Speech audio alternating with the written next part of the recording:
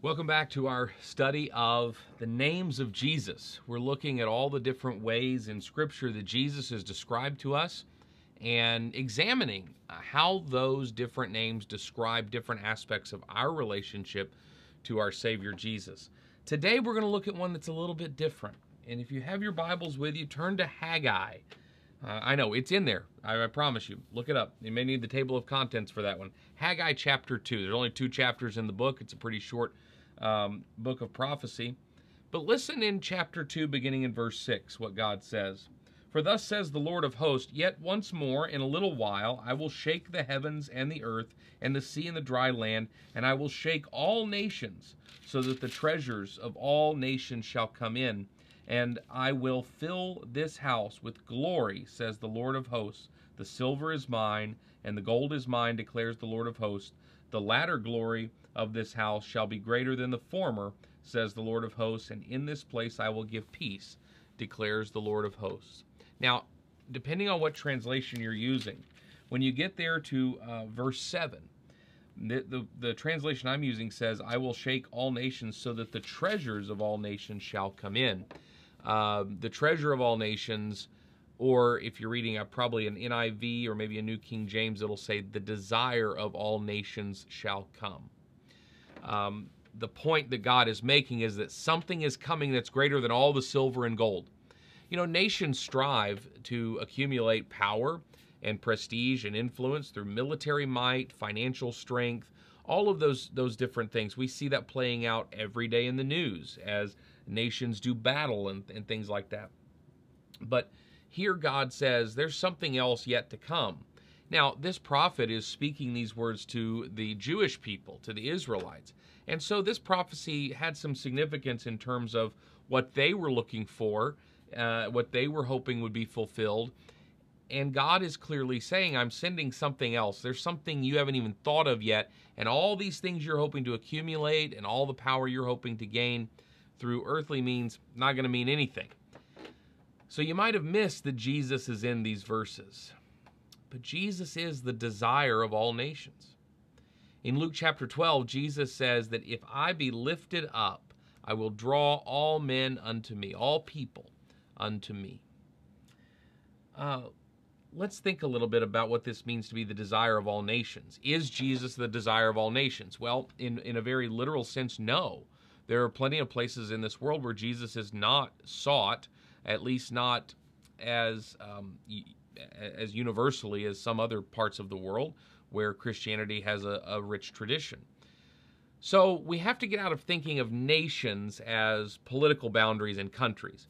Nations is people, groups of people, cultures, ethnic groups even. This is the different groups of people, the tribes, the languages that exist throughout the world. That's how they're described in the Bible. Political boundaries, the lines we draw, they change all the time.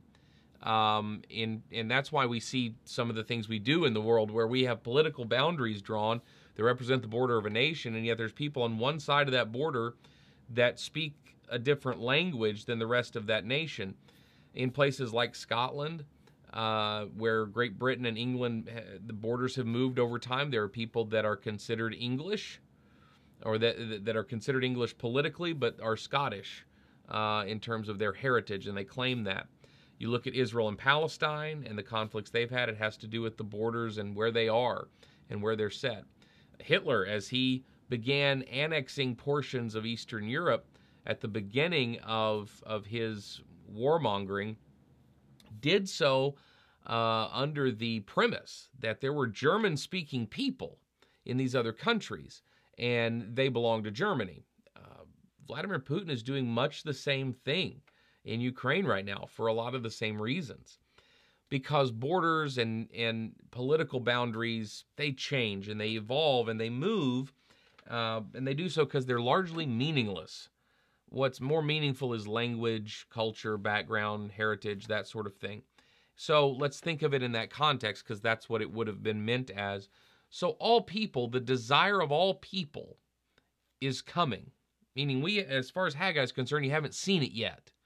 You're after all these things, money and military power, but the thing you really want hasn't even come to the world yet. Now here we are, you and I, on this side of the cross. we see Christ and we know he was that which was coming to be the desire of all people. And he says himself, as I mentioned in Luke chapter 12, if I be lifted up, I will draw all people to me. Are all people being drawn to Jesus? Jesus has been lifted up. Christ has been crucified. Are all people drawn to him? I would say no. We encounter people all the time that are not drawn to Christ. There's still conflict. There's still heartache. There's still sin and trouble. So there's two options here then. If people are not being drawn to Jesus, and he said that if I'm lifted up, I will draw people to me, then here's the question. Was Jesus wrong, or are we holding up the wrong thing? Jesus is supposed to be the desire of all nations. He's supposed to be that which, if lifted up, will draw people to him. I think sometimes we fail to lift up Christ. We lift up our churches. We lift up our preachers. We lift up our rules.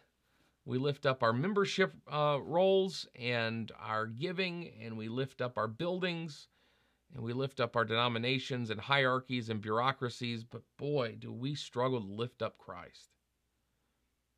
We must lift up Jesus, because he, as he said, if he be lifted up, will draw people to him. So what are you lifting up? Jesus has a purpose. He is to be the desire of all nations. He's to be greater than the gold and silver. Okay, so this is as much a statement about who Christ is as it is about who we are. Because if he's failing to live up to those things, that is not because of him, that is because of us who are charged with sharing the gospel. This is a challenge for us. We have to remember Jesus Christ crucified is the foundation and the everything of what we believe and what we teach. And we have to get back to that in a lot of ways, because the world is very disenchanted with religion, and particularly organized religion. I don't like that term. It implies that there is disorganized religion. And I've seen some disorganized religion, I suppose, but the world doesn't like what we're offering a lot of times, because what we're offering is not the thing we should be. I hear people say, I love Jesus, but I don't like the church. And to that, I think there's some fault on both sides. I would suggest to you that you can't say, well, I like you, but I can't stand your wife. That doesn't work in a healthy marriage for someone to say such a thing, because they're a package deal. And Jesus and the church are a package deal. Now, is the church ugly sometimes, and have we made some mistakes, and have we not lived up to that? Certainly. And for that, we must be accountable.